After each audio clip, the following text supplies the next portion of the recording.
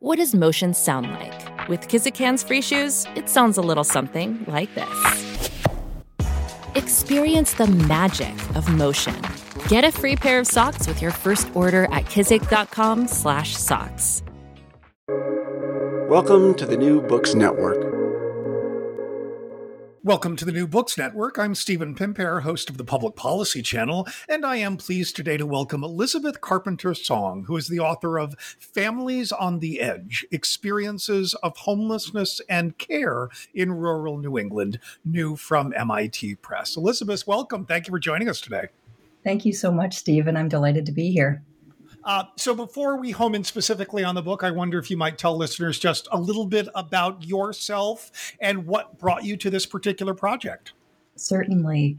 So I'm trained as a medical anthropologist. And so what that means is that my research involves working closely with people in their communities to understand their everyday lived experiences. In more practical terms, that means that I have the enormous privilege of spending time with people in the settings of their lives to learn about what's important to them, and also their experiences of illness and suffering and how they navigate through complex systems of care. And so that's really characterized the work throughout my career.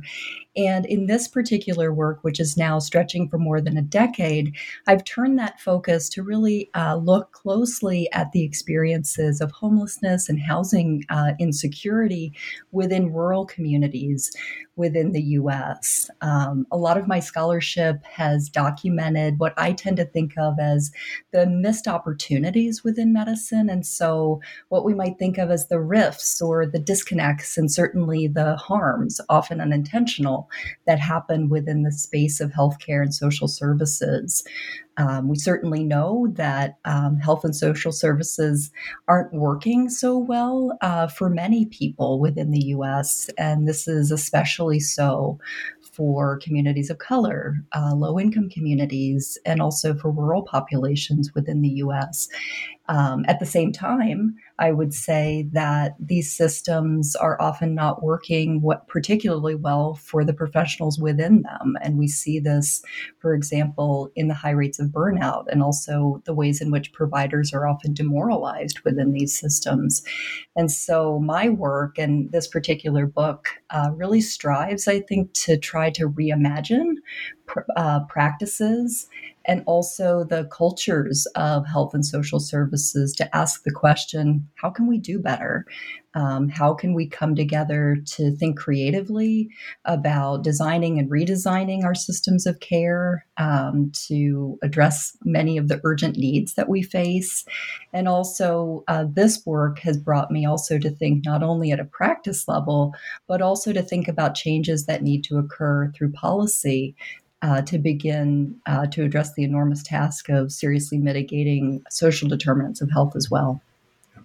So, as you mentioned, this work was 10 years in the making. You conducted 320 total visits with 5 families in and around mostly rural Vermont, and. Tell me if I'm getting this right, but the thing that they had in common was their interaction with a facility you call the Safe Harbor Shelter. So I wonder if you might start us off by telling us a little bit about the range of families that you spent time with and what we can learn about what it is that brought them into the shelter in the first place. And then we'll move on from there and maybe talk a little bit in more detail about what that experience of living in the shelter was like, and for those who left it, how and why they did that and how their lives changed. So how did folks find their way into the shelter? What happened?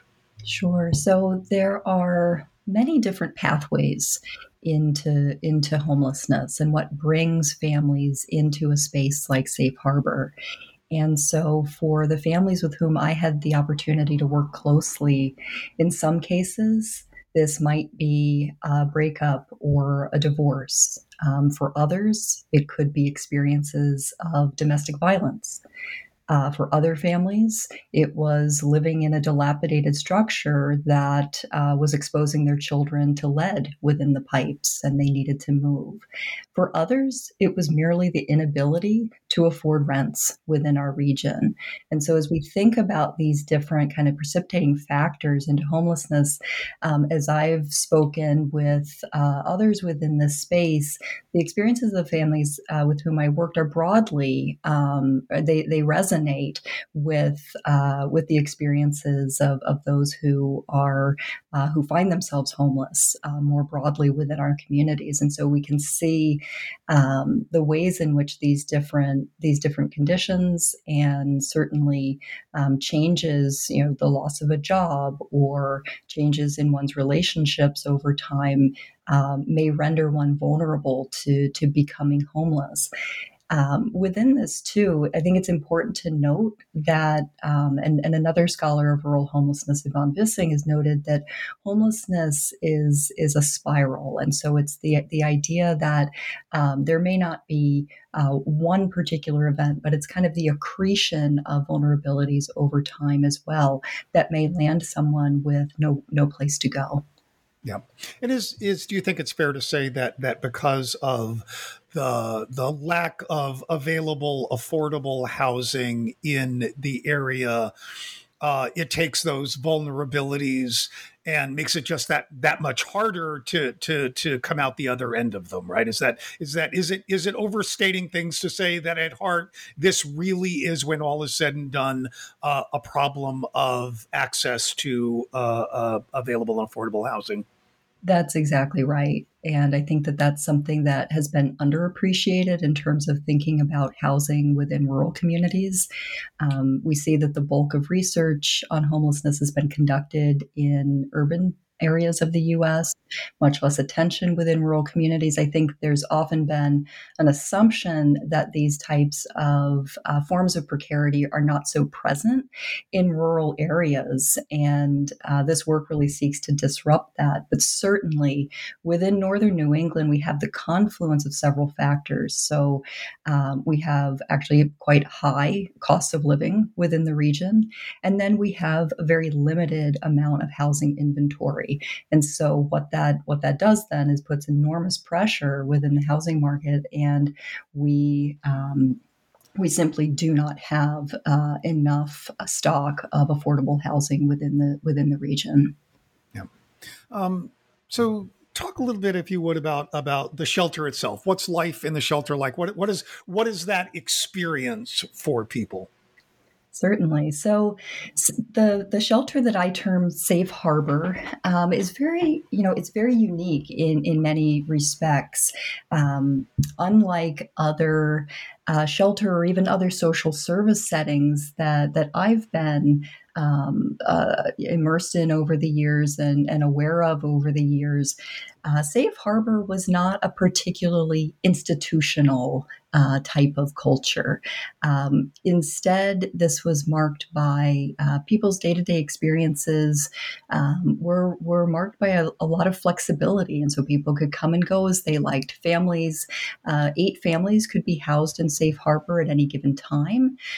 Families were provided with 2 rooms, and so one room for parents, another room for their children to sleep in. There were common areas that were shared by the families within the shelter, and families would typically stay for months at a time. And so this was reflective of, again, the lack of affordable housing. And so despite daily efforts to try to find housing in the community, it took a very, very long time for people to find housing within our community. And so families were able to have a stable setting in which to live.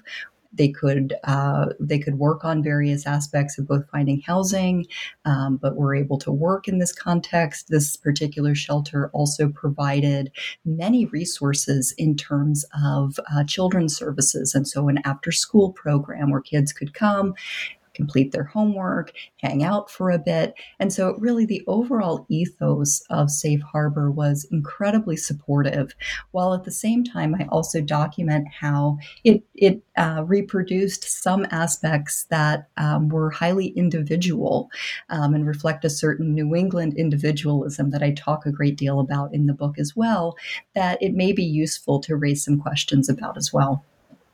Say a little bit more about that, if you will, because it's while you point to the ways in which the shelter, maybe because of its size, but was perhaps a little more intimate and supportive than we might think of sort of the shelters. I'm here in New York City, right? Big city shelters here in San Francisco or in LA. But one of the constant refrains that you will hear from unsheltered folks who find themselves in shelters is the surveillance, the control, the feeling that even among the social service professionals, there can be a tendency to hold individuals accountable and responsible for their own state. So tell us a little bit more about the extent to which you find that resonates in this rural shelter. So I think that it does resonate. I think that, as you said, it's really important to underscore that the overall ethos was one of deep support. Guests, as families were called within the shelter, were really known as people, as individuals, given the length of stay, and so there was a great deal of support offered to them within that context. But at the same time, and staff members within this setting would still speak about things being up to the individual, or an emphasis on personal choice within this context. I also found that all housing searches, for example, were done by individual families. And so, as an anthropologist, I think a lot about kind of the ways in which we have cultural assumptions of one family, one house. And so that was certainly the case within the setting, and I think many, if not most, shelter settings within the U.S. And so I raised some questions around, well, what if we were to rethink that and to think about possibilities for more kind of collective action, or the pooling of resources, for example, and things like that, that might actually begin to move the needle to increase our capacity for housing within the region, absent large-scale efforts to develop adequate inventory. But your point also around surveillance is something that is certainly a part of the story that I tell within the book as well. And so this is something that even very well-intentioned systems of care can often still present the idea that families are under the watch of others, whether that is under the watch of other families in similar circumstances, and especially under the watch of staff members and other health and social service providers within the community. And so Donna Friedman has talked about this in relation to families experiencing homelessness as parenting in public. And I think that's a really, really useful concept, and one that I borrow and apply within the book. And it's the idea that the kind of taken for granted privacy that middle-class families have in relation to family and domestic life is really upended in these types of more public settings. And so the most intimate tasks of caregiving or cooking a meal all become kind of subject to a certain gaze and subject then to potential judgment. And for some of the families with whom I've worked, unfortunately, this goes even further. And so systems of care can really become an apparatus of surveillance and harm.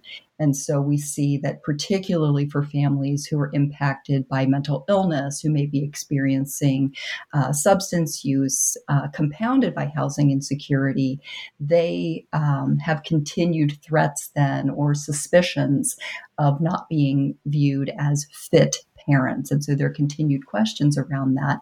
And in fact, two of the families with whom I worked closely lost custody of their children during the course of the research, had their parental rights terminated.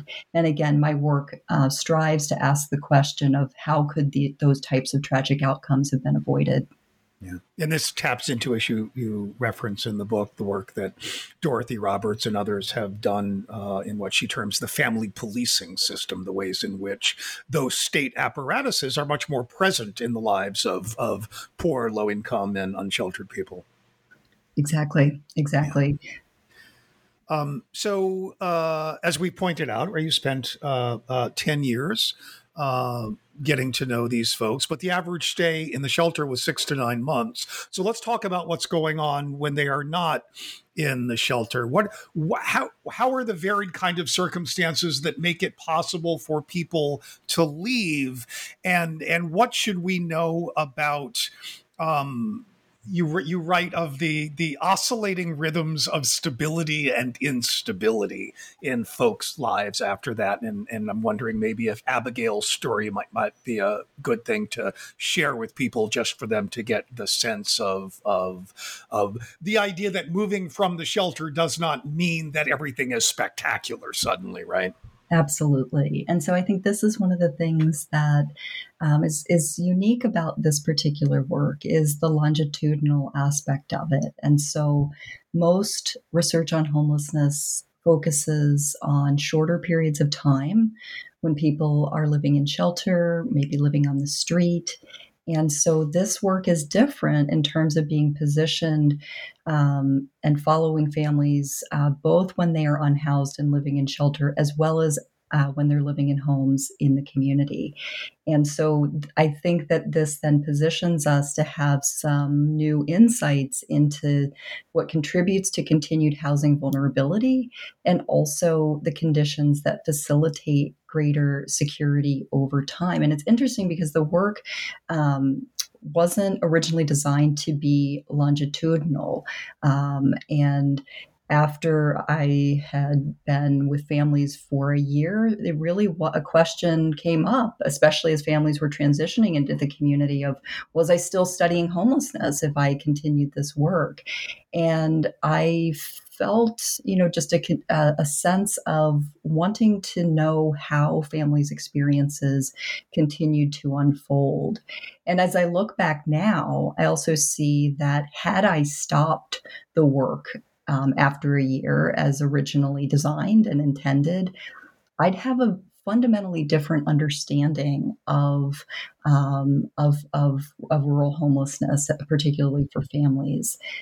This would have been, I think, a story of how supportive and quite compassionate and humane social services enabled successful transitions into the community. But as you know, the story is a lot more complicated than that. And families continued to face enduring threats to their housing security. And so we can see in the story of a woman who I call Abigail is really illustrative of this. And so when Abigail moved out of Safe Harbor, she moved into a subsidized apartment.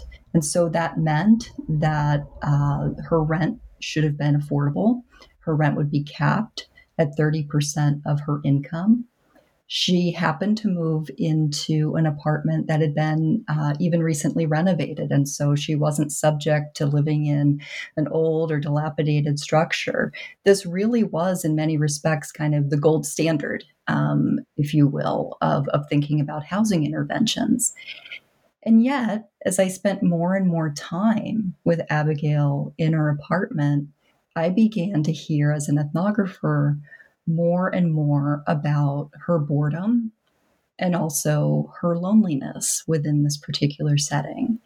And so what we have to know too is a little bit more context. So the housing complex where Abigail moved from the shelter was located in a town that was very far from her family, from her networks of friends, and it was also, an area that she wasn't particularly familiar with.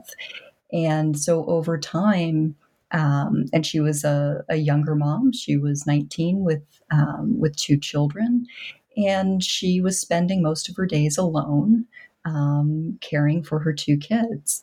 And so, not surprisingly, over time, she began to feel more and more isolated within this context. And so, several months after moving into this apartment, she decided to make a move to live with a friend of hers and her friend's family, with the promise of not only, I think some the lessening of isolation and loneliness, but also some help tending to her kids, also the ability to get out every now and again with transportation. And yet she sacrificed a great deal. She sacrificed at that point her subsidized housing. She never again, during the time that I knew her, had access to a housing subsidy again. And so this sparked for Abigail a cycle then of continued housing precarity. And so this highlights the fact that even in what might appear to be the best case scenario of someone receiving and having access to kind of the gold standard, it's also the case that we need to know more about the individual lives of people, what they value, what their day-to-day rhythms are like, to understand how best to support them in those contexts. And so we might imagine that if Abigail had received visits from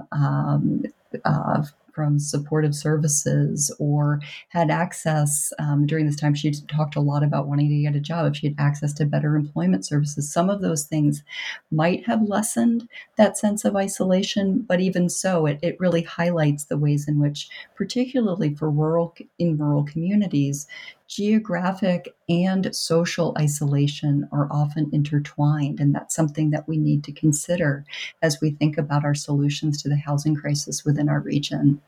Yeah. And I think, I suspect you'll agree that it's fair to say that we don't, when we think about people experiencing homelessness, we don't take seriously enough things like social isolation, about whether they are able to build networks of supportive communities that can make up for the ways in which they continue to be economically insecure, or for folks to help out with childcare, which is a recurring theme throughout the book, or again, particularly in rural locations with transportation, right? These are, I'm imagining people saying, well, that was silly for her to give up that rent stabilized apartment, but easy for you to say, right? I mean, I think we underestimate the importance of mental health as well as economic security and shelter. That's exactly right. And I think that it's something too that is really the unique power of ethnographic methods to illuminate the nuances and the subtleties of these experiences is really important. At the heart of the book, I'm really striving to be able to shine a light on the complex lived realities of families who are experiencing homelessness. And so we can begin to move away from kind of broad assumptions that many might bring into the space of thinking about homelessness, really get to know people and really begin to understand all of the different factors that may play into, as you said, a decision that perhaps from one perspective might seem like a really, really bad decision on her part, but we can begin to understand and have a great deal of empathy for why it is that being on her own was no longer a tenable situation for her. Yeah. So I wonder if we might tip to arguably the other end of the spectrum and talk about some folks who were able to achieve some degree of security, material and otherwise. I wonder if you might talk a little bit about Barbara and Evan, and how we might make sense of their relative success. Sure. So Barbara and Evan stand out among the families with whom I've worked for being the only family that was able to move out of the shelter setting. They moved into one apartment initially, and then about a year later moved into a second apartment. And they've stayed in that particular setting for more than a decade.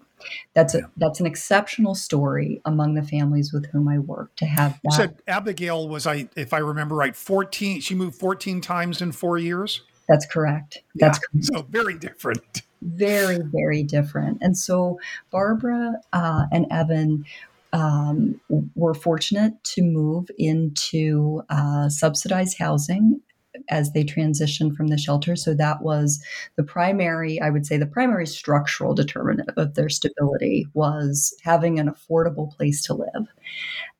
They also had access to transportation over time.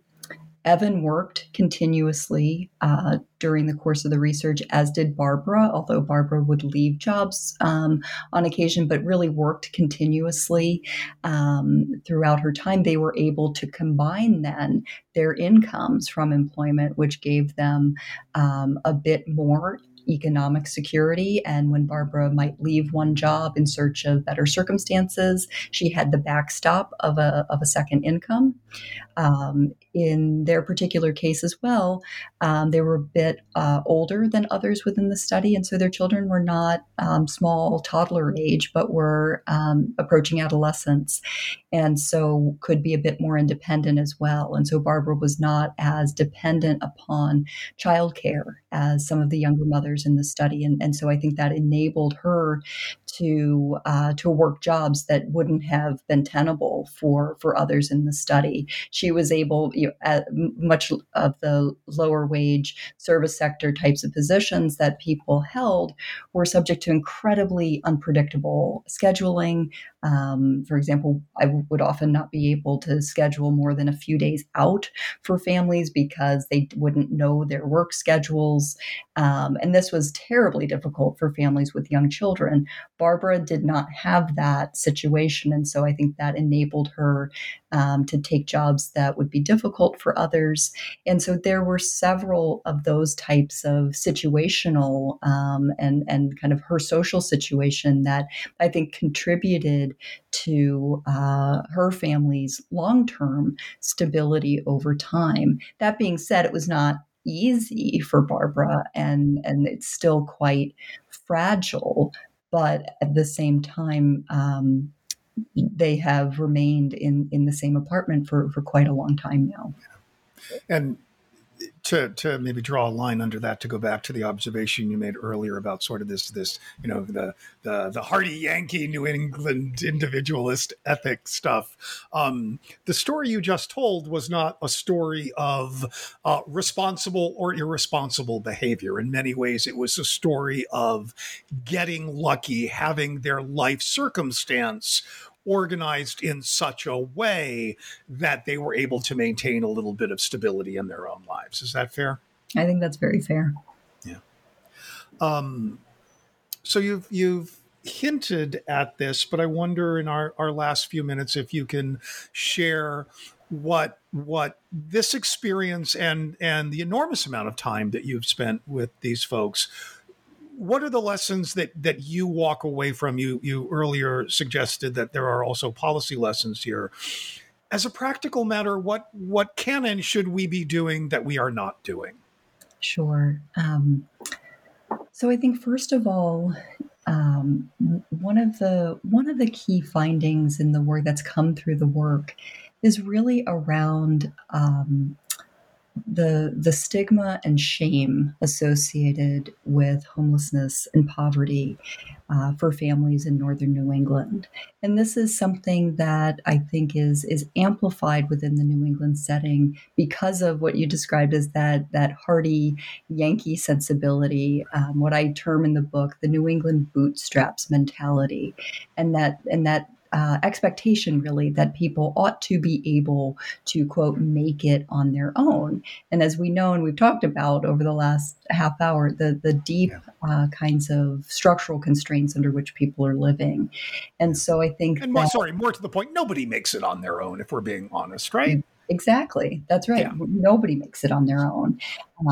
And so I think that some of the lessons that I draw from this, or what I hope the work can do, is really help us to reimagine what's possible and to draw attention to some of those deeply problematic cultural expectations and cultural narratives that we have like that, and really to disrupt what I see as a pervasive cynicism and a tacit acceptance of the inevitability of homelessness. And so I think that as I think about at a broad level, kind of this is about culture and mindset. And I borrow in the book from the work of mental health advocate Pat Deegan, who writes about a conspiracy of hope. And I apply that to think about how we might spark a new ethos toward those experiencing homelessness. What if we expected and supported recovery from homelessness? What if we understood this not as the failure of, quote, broken people, but a reflection of serious fault lines in our society and the diminishment of opportunity?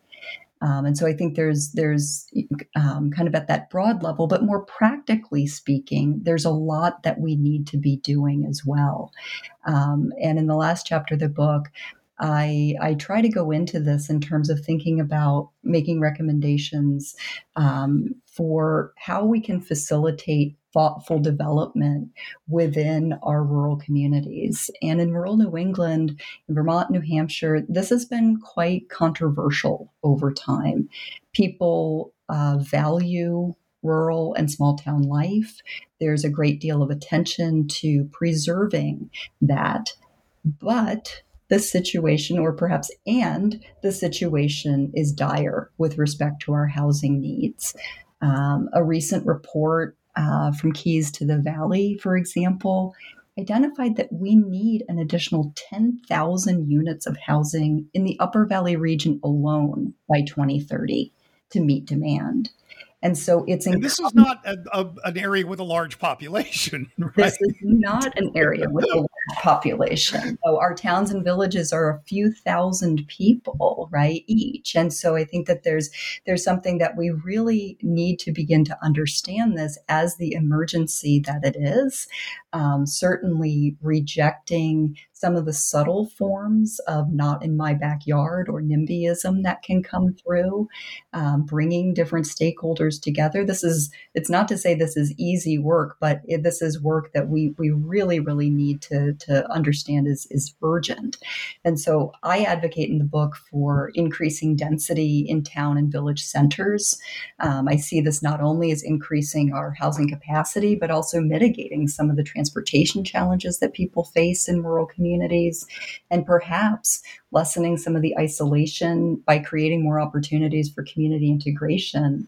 I think in all of what we do around housing, we should be guided by the evidence. And so being guided by housing first models, which have a long history of robust evidence behind them. While at the same time, when I see numbers like needing 10,000 units, I'm also, and then I look around and we're nowhere close to that.